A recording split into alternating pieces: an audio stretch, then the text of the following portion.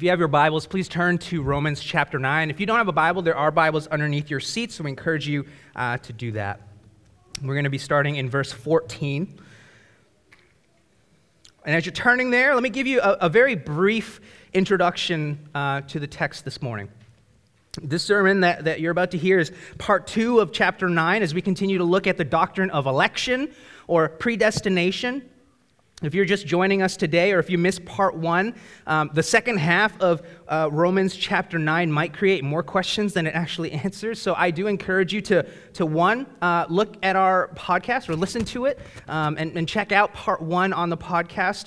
It's recorded and available for you there. I encourage you to listen to that if you have a lot of questions about the first half of this passage. But then also, number 2, if you still have questions, please feel free to reach out to me. You can shoot me an email. It's tommy@mercyhouse365.org. We can dialogue digitally. I'll meet up for a coffee with you. Would love to just talk through some of these things because they are complicated and this is not an easy topic. The doctrine of election is essentially the idea that God chooses or elects those who will be saved. That God predestines or he preordains people for faith.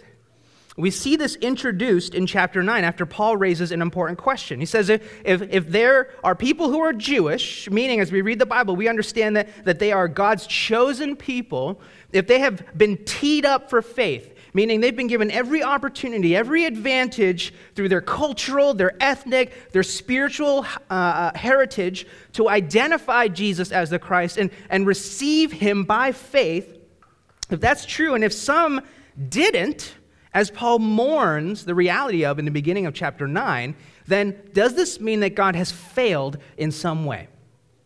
And Paul's answer is no, God has not failed. Because it is not as though God is a bad salesman and that those who didn't ultimately choose to buy his product, and this is ironic because God actually offers it up for free, but perhaps he's such a bad salesman that in some cases people didn't even want to receive the free item. And Paul says this is not the way that salvation works. It's not as though God is not compelling enough for some people, or even that people have as free of a choice as they might think. But Paul shows us by looking at the story of Jacob and Esau that Jacob's faith and blessing wasn't something that was acquired by himself. It actually was something that he didn't figure out on his own, and then he went and bought it for himself. We see in Romans chapter 9, the second half of verse 10 there, it says, when Rebekah had conceived children by one man, our forefather Isaac, though they were not yet born and had done nothing either good or bad, in order that God's purpose of election might continue, not because of works, but because of him who calls, she was told, the older will serve the younger. As it is written, Jacob I loved, Esau I hated. So hear what that says, that Jacob, before he had done anything good or bad, while he was still in the womb, he was chosen, and not his brother Esau. This was not because of works, it says, but because of him who calls, that is God. This is one of the many explicit teachings on God's election of his people. And Paul's reference to predestination here is to say that if salvation was up to the person, okay, for them to be able to discern and weigh the decision and to choose God themselves, then yes, God would have failed those who didn't choose him. He wasn't compelling or persuasive enough, and they chose something else. But that would be a very humanistic approach to the idea of salvation if it were centered around and based on the person. And that is not what we see in God's word. God chooses, not based on what we look like, not how fruitful our future lives would be or how good of Christians we would one day be, but based on factors that are known only to God himself. Why Jacob and not Esau? God only knows, literally. Now, if you remember, I posed 2 questions that typically come up when we talk about the doctrine of election and predestination. And there are others, and you might have others. I encourage you, please write them in. You can write them on a piece of paper that's on the seat in front of you. You could drop it in the offering as it comes around later. But these are 2 that are probably most typical. One is, what about our free will in all of this? It doesn't sound like we have any free will in this picture. We spent the majority of last week's sermon talking about free will, so I'd encourage you again to check out that sermon. But simply speaking, free will, as we think of it, so having absolute personal autonomy over our whole selves, having the power to think and do whatever we want, completely free from any outside forces, is not something we see in the Bible. Specifically, it goes against what we know to be true about God and his sovereignty. That means his control, his reign, and his rule over all aspects of his creation, including us and our will. If God is not sovereign, so if we can operate outside of his rule and reign, then he is not God. A theologian and pastor named R.C. Sproul says, free will does exist in the Bible. We see God exercising his free will all the time. So this is the first objection or concern when thinking about election. The second, which we're going to spend today talking about, hits a little bit closer to home for some of us. Is this fair? Is it fair? Is God's election and choice of some for faith and not others fair? Is God doing something that we are perceiving as just wrong and not okay? See, for some of us, learning that God chooses Jacob in the womb is just purely beautiful.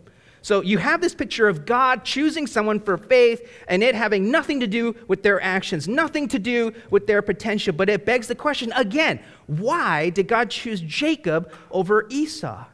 If it had nothing to do with how handsome they'd be or how great of things they would do one day, if it had nothing to do with them at all, and there's no apparent basis for that choice that we know of, how in the world is that fair? What about Esau? Is it fair that God hated Esau? Now, that is a hard verse at face value. How can God hate someone, and how in the world would that be fair? We weren't able to get to that verse last week, but let me just take a minute to address it because several people asked this week, and I think it would be helpful. The hatred that's communicated here in this verse is what's understood as comparative hatred. We see other examples of this in the Bible, which I'm going to show you briefly, but what this does not mean is that God has an active animosity toward Esau, or that he desires harm to be done for Esau, or that he loathed Esau. This is how we would understand what it means to hate someone today. But hatred is used in the Bible oftentimes comparatively, when it's in contrast to the opposite, which is love. Here's what I mean. In Luke chapter 14, verse 26, Jesus is teaching, and he says this: if anyone comes to me and does not hate his own father and mother and wife and children and brothers and sisters, yes, and even his own life, he cannot be my disciple. Now, what Jesus is not saying is that in order to truly love God, we also need to have animosity toward our parents. He actually teaches the opposite. He says you need to honor your mother and your father, not loathe them. So what does Jesus mean here? Jesus is pointing out this idea of comparative hatred, that in contrast to the love of Christ, which we are called to as Christians to hold as supreme, to value Christ in a loving way above all else, which is worth the loss of all things, including our natural relationships that we have with our mothers and our fathers and our sisters and our brothers and our friends. The love that we have for them is far less than the love that Jesus calls us to have for him. So much that it would appear comparatively in contrast like hatred. Even though we still have love for our families and anything else under the sun, the love that Jesus calls us to ought to trump all other loves, and by comparison can be perceived as hatred. So Jesus wants us to love him with the kind of love that he has for us, an intense, selective, total, comprehensive love. And anything short of that, when we are not the object of Christ's love, feels like hatred. Here's another example from the Bible of this comparative hatred playing out, because I think it's important to drive this home. In Genesis 29 and 30, those two chapters, we see Jacob, the Jacob from this passage, trying to marry this woman named Rachel. But he gets duped by her father into marrying her sister Leah. It's a huge mess. He ends up marrying both, which, look, that's a whole other can of worms. To keep it short, there are plenty of things that happen in the Bible that God does not condone, and this is no exception. So God's vision for marriage that we see in the Bible is one man, one woman for one lifetime. So this is not a prescriptive text that teaches that polygamy is okay or that God is pro multi-partner relationships. If that is a serious concern or confusion for you, I encourage you to seek me out. I would love to talk about that more. That's not what we can really dive into this morning. The point that I want to pull from this story is this. Jacob loved Rachel. He wanted Rachel from the very beginning. He chose Rachel as soon as he saw her. And Leah perceived this. And the way that Leah articulates this perception, this experience of this in chapter 30 of Genesis is a sense of hatred from Jacob. Now, there's no evidence that would show that Jacob had animosity toward her or that he treated her poorly, but his love for Rachel was on a completely different level than his love for Leah. Rachel was the object, the focus of Jacob's love, and Leah knew it and felt it. And even though Jacob wasn't mean or malicious toward her, she considered herself hated by her husband. This is comparative hatred. So God's selective love, like that of a husband for a wife, like that of a father for a son or a daughter, when in contrast to God's general benevolent love toward all people, it makes that general love feel like hatred. That's the contrast you see between Jacob and Esau. God did not have animosity or loathing toward Esau, but when compared to his selective, chosen in the womb love for Jacob, it was comparatively hatred for Esau. Now, this is important to address because it further sets up the second question that we're going to be tackling with the rest of our time. Is this fair? Is it fair that God loves Jacob with this selective, this unique, laser-focused love that made his love for Esau appear as though God hated him? Is it fair? And this is where it's important to distinguish between fairness and justice. See, fairness is often relative and arbitrary. We often use our own measuring stick to determine if we feel that something is fair. It's often based on our own feelings of how someone should be treated, even ourselves, how we ought to be treated. It's why a child will exclaim, "That's not fair," through tears, but they can still be wrong. And it's not to say that they're not picking up on a perceived injustice, but fairness is immature justice. Justice, on the other hand, is not relative. So true justice is what is unequivocally right.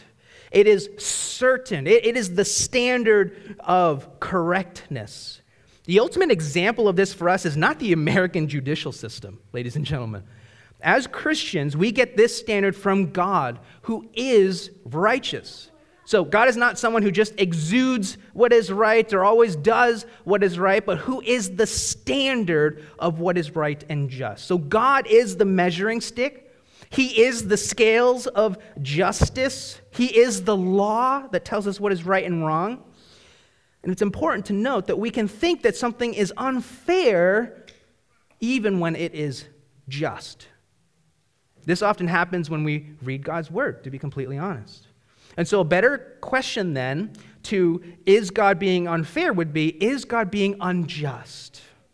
Let's read our text and find out, starting in verse 14. What shall we say then? Is there injustice on God's part? By no means. For he says to Moses, I will have mercy on whom I have mercy, and I will have compassion on whom I have compassion. So then it depends not on human will or exertion, but on God who has mercy. For the scripture says to Pharaoh, "For this very purpose I have raised you up, that I might show my power in you, that my name might be proclaimed in all the earth.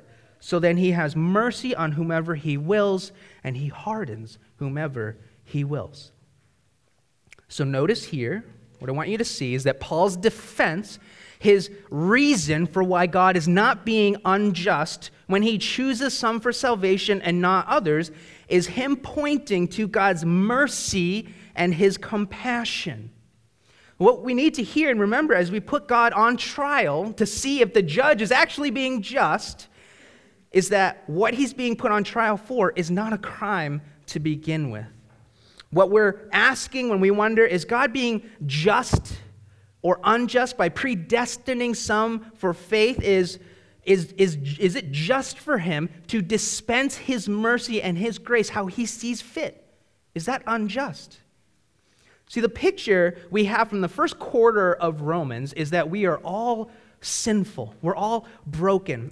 And not just because we do sinful things, but because we are actually sick at the core with sin. And it affects our actions, but it also affects our minds, it affects our hearts, it affects our wills. And we see that there is no one who is free of this. There is no one who is righteous. And this is a serious problem with serious consequences, that in our sin we will inevitably die, and we will be separated from God forever if we remain in our sin. So with that picture, the state of the unbeliever is like this. Think of it like floating lost at sea in the middle of the ocean. You don't have a life preserver. There's no shore for thousands of miles. You are alone. You are as good as dead. But then there's the sound of a helicopter. It's very faint at first. It grows louder and louder until it's directly overhead of you, and the wind from the spinning blades is overwhelming as this heroic hand of salvation reaches down and offers it to you. Now pause in that moment, okay? Pause in that moment. Is it unjust for the Coast Guard helicopter to save you? No, why would it be? Even if there are hundreds of other people in the water and they could only save one person and they chose to save you, would that be unjust? No. That pilot can choose whoever she wants to save. It might feel unfair. Perhaps, if you want to be very pragmatic about it, and say that, you know what, the pilot should choose to save the youngest person among all of us because they have the most time to live left in their lives. Or maybe they should say, well, they should choose the person who is most innocent as opposed to the criminals who are in the water. Or maybe that it's unfair that she has this exclusive power to choose on her own. It should be a committee of people who decides who she gets to choose. But that's not what Paul is talking about here. And this is where the illustration breaks down. The pilot perhaps has this obligation to save the people. It's their job as a member of the Coast Guard to save the people. But God does not have to save anyone. That is the hard truth. What this illustration also doesn't show us is that it is our own choice that we have rebelled against God and have thrown ourselves into the middle of the ocean to begin with. So God's choosing of those whom he will save from their own sin, whom he will rescue out of that water, is not something that is owed. It is not something that is due. It is, in fact, an act of absolute mercy and compassion on behalf of God. And it is not unjust for God to show his mercy and his compassion. He can freely dispense his mercy and his compassion however he sees fit. That's what we see in verse 15. For he says to Moses, I will have mercy on whom I have mercy, and I will have compassion on whom I have compassion. The doctrine of election, predestination, does not make God unjust when we understand that God's choosing of us for salvation is him exercising his mercy and his compassion. We cannot put God on trial for injustice, for how he freely decides to dispense his grace, any more that you can put me on trial for helping someone fix a flat tire on the highway, or giving my daughter a gift, or doing this, all right? Who here likes Share Coffee? It's not a time to be bashful. Share coffee. Who just loves share coffee? Raise your hand nice and high. Nice and high. Really high. Really high. Really, really, really high. Really high. Oh boy, here we go. All right, here we go. Got some hands. Okay. What's your name? Katya? Katya. Okay. Have we ever had a conversation about this before? Have you ever told me that you needed anything? No. I want you to have this. This is a gift card to Share, okay, for $50. Hold on. Chill out for a second. What's your favorite thing at Share? Hot chocolate. So you can have like 3 hot chocolates at Share with that, all right? Perfect. Now, hold on. Was that unjust?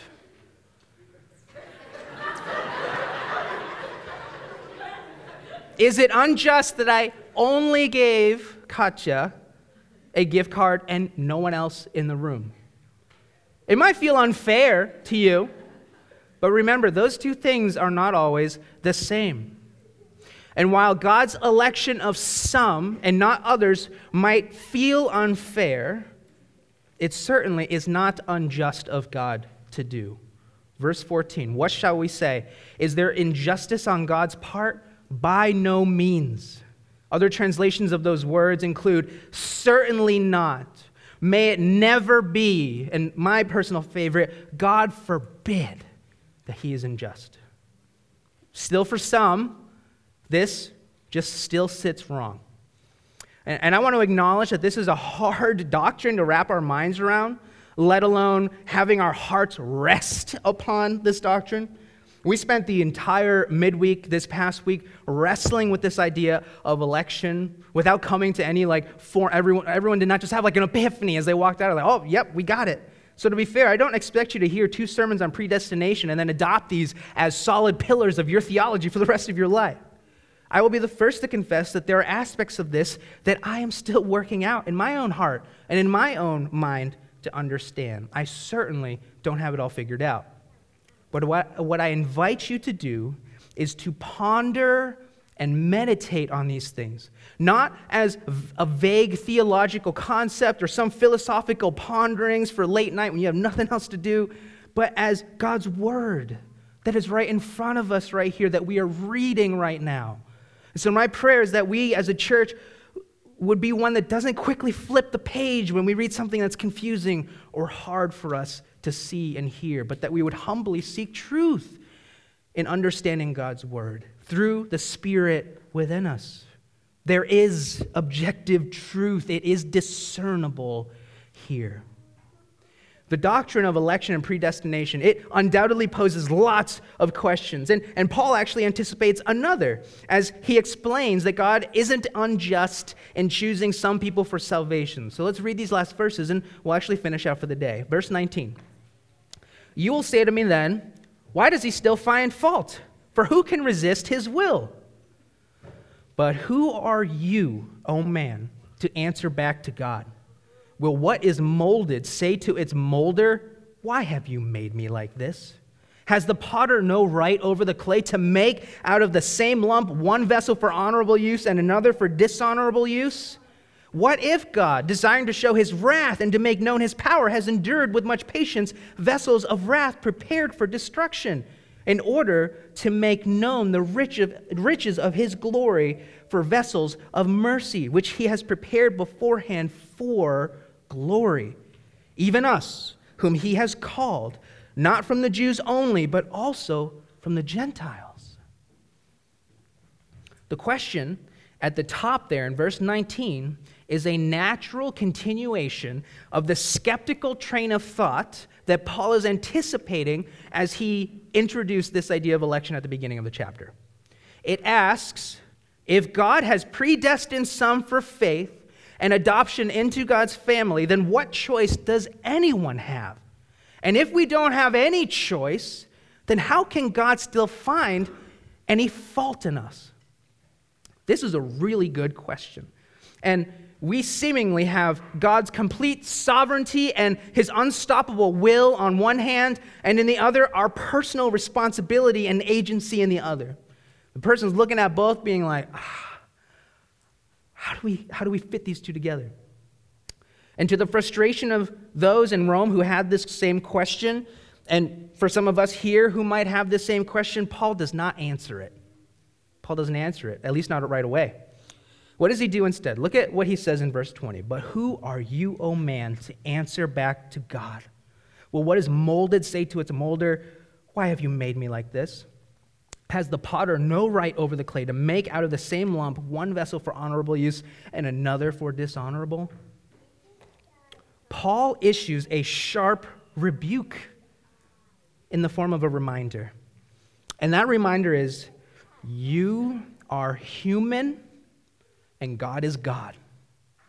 This is a purposeful pause for those who might feel like they are warming up in that debating seat, who feel like they're starting to get into a groove. They're rolling up their sleeves as they question God and his sovereignty and put his character and his actions on trial. Those who might think that they can actually out-reason or out-logic God and find a hole in this old argument and see greater and bigger perspectives than God himself can. And if we have an arrogant, haughty attitude like this, Paul soberly reminds us that we are finite. We are severely limited in our knowledge and understanding. We are a wisp that is here today and gone tomorrow, a created being. And God, who we're trying to go toe-to-toe with, is our creator. He is infinite in power. He is unsearchable in knowledge and wisdom. And he is the Ancient of Days who always was and will always be. See, this is very much like a Job moment. It's a Job moment for us. If you remember, the book of Job is an account of a man who experienced some incredible suffering. Suffering on a level that I doubt, honestly, that anyone in this room has experienced. He has experienced the loss of all of his earthly possessions. It all burns to the ground. He loses all of his 10 children. He even loses his own health. He ends up with boils and sores all over his body from head to toe.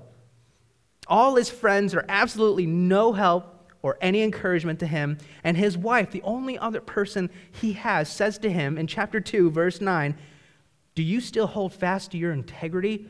Curse God and die." It's a tough word to hear from your wife. Job has no one. And the majority of the book, as we see, as we read it, is Job wrestling with everything that's happened to him and around him. He's trying to understand why God would allow these things to happen to him. And he certainly has faith in God. He never curses God like his wife recommends. He speaks very highly of God. But what happens over time is you see Job's pride growing. And eventually, all he talks about is wanting to have an audience with God.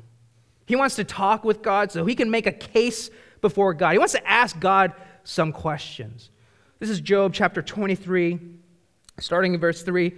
"Oh, that I knew where I might find him." This is Job speaking. "That I might come even to his seat. I would lay my case before him and fill my mouth with arguments. I would know what he would answer me and understand what he would say to me. Would he contend with me in the greatness of his power? No, he would pay attention to me.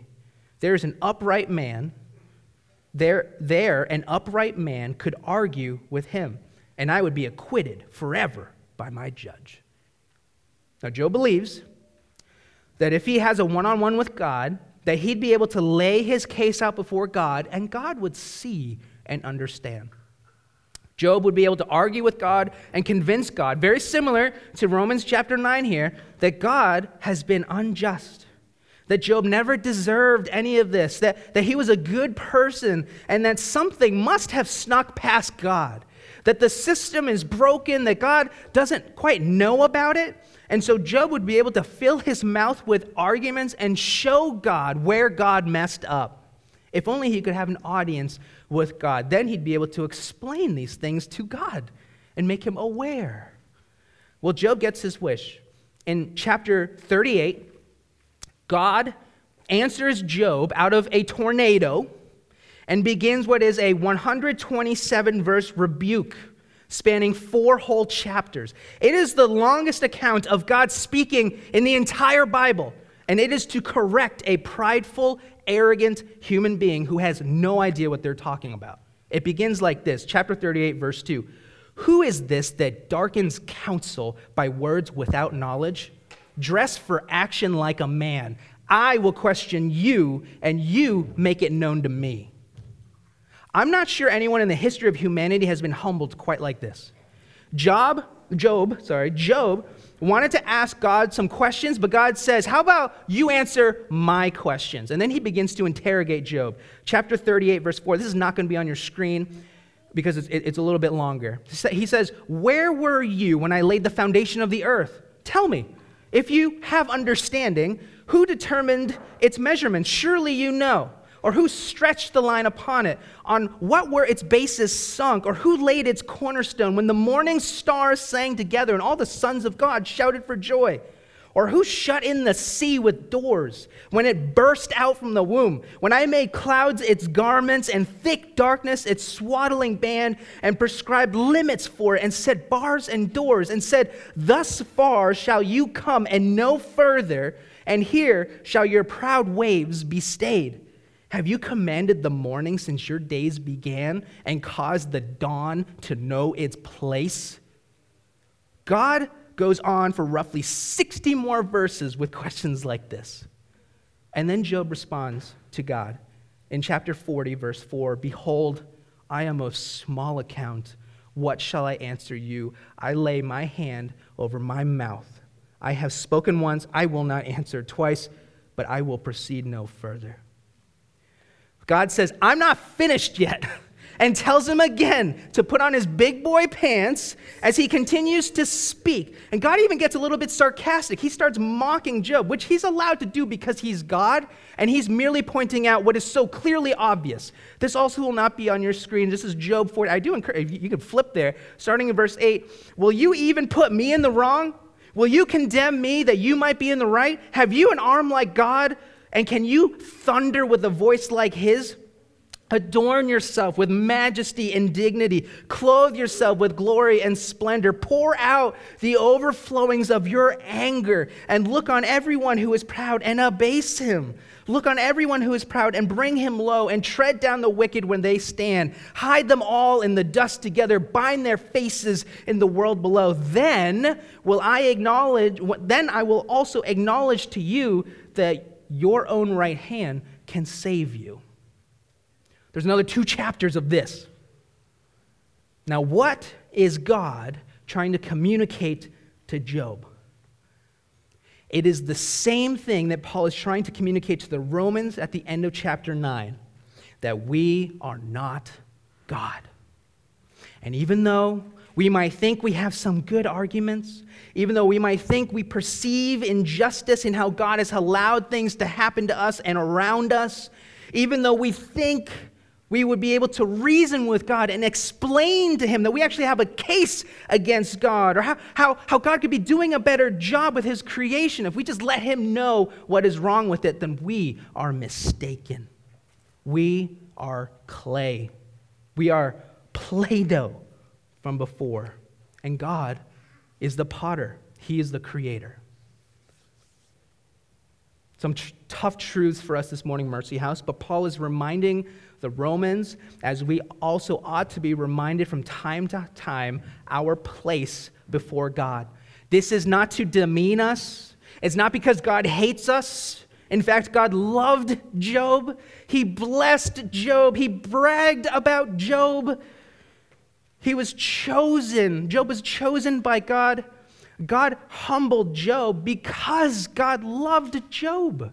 You see in 1 Peter 5:5 that God opposes the proud, but gives grace to the humble. God cannot have fellowship with the proud because the proud don't know their place before God. God's like, we can't do this when you think you are God. There is only one God. This is why God was challenging Job to do things only the true God can do. Verse 9, have you an arm like God? And can you thunder with a voice like his? Adorn yourself with majesty and dignity. Clothe yourself with glory and splendor. Job cannot do those things. And so Peter exhorts us in 1 Peter 5, verse 6. This is right after the previous quotation I gave you, to humble ourselves under the mighty hand of God. Be careful, Mercy House, that in our learning, as we mature and grow in our knowledge, in our perception, in our insight or our wisdom, that we do not grow puffed up in pride, that we don't walk around with an air of arrogance or superiority, not just toward one another, but certainly not toward God. This does not mean that we shouldn't ask questions and seek answers from God, but not with a spirit of pride, as though we're demanding something that we deserve from God. God owes us no answers or explanations for anything. There are some things which we will never know or understand, both about God and his infinite complexity, or why things have played out in our lives the ways that they have. Romans 11:33, we're going to get to this in a few weeks, says, "Oh, the depths of the riches and wisdom and knowledge of God, how unsearchable are his judgments, and how inscrutable his ways." Mercy House, this is the main point of the text in today's sermon.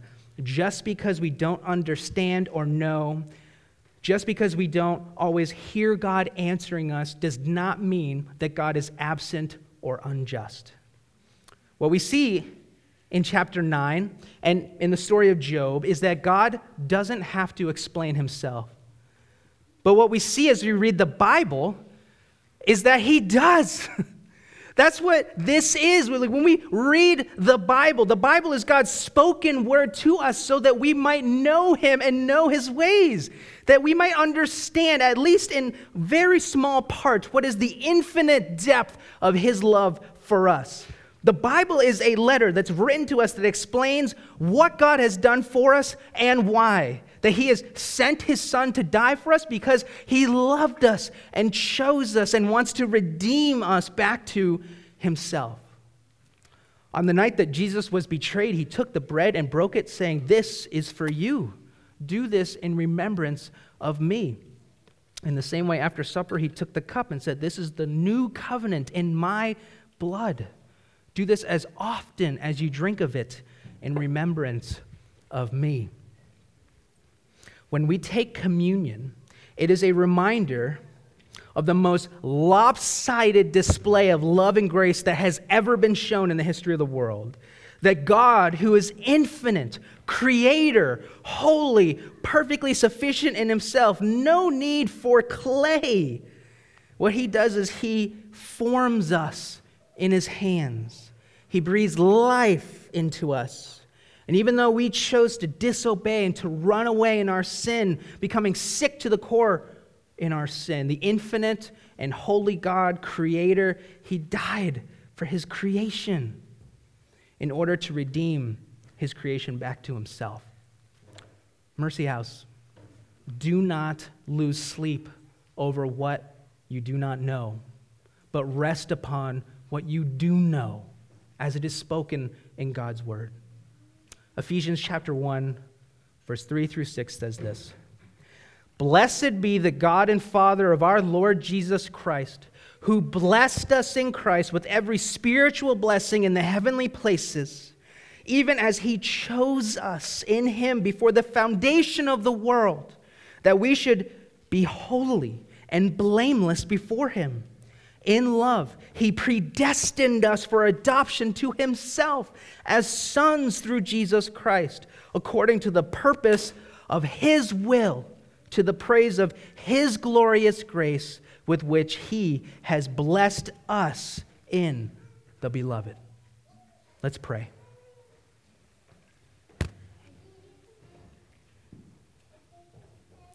Father, you are God. We acknowledge that. We humble ourselves under your mighty hand this morning. God, we confess that we often feel like we are the center of the world. And if not the center, at least incredibly important in the world. God, we often wrestle with why things have happened, why things aren't different. And Lord, we thank you that you sympathize with our hurts and our pains. You encourage us to cast our anxieties on you because you love us. But at the same time, Lord, I pray that you would humble us if we have a heart of pride and arrogance toward you. Father, there is no injustice in you. God forbid it. You are incapable of injustice. You are inscrutable in all your ways. So, Lord, we are thankful that you are this way. Thank you that we have no lessons to teach you. God, thank you that there's nothing that escapes your sight. There's nothing that we have to inform you about. You see all, you are in all, you rule above all, and you work all things for our good as we place our faith and our trust in you. So, Lord, grow each of us in this truth. Help us have this be a place where we can plant our feet and know and trust that even when things don't make sense, even when we don't hear your voice, even when it seems like you're letting injustice happen and you're not doing anything about it, Lord, we can trust that you are and you will bring all things to glory and you will reconcile all things to yourself. Father, we love you. We thank you that you first chose us before the foundation of the world to be adopted as sons and daughters into your family. And we respond in thankfulness, in praise, and worship of you. We pray these things in Jesus' name. Amen.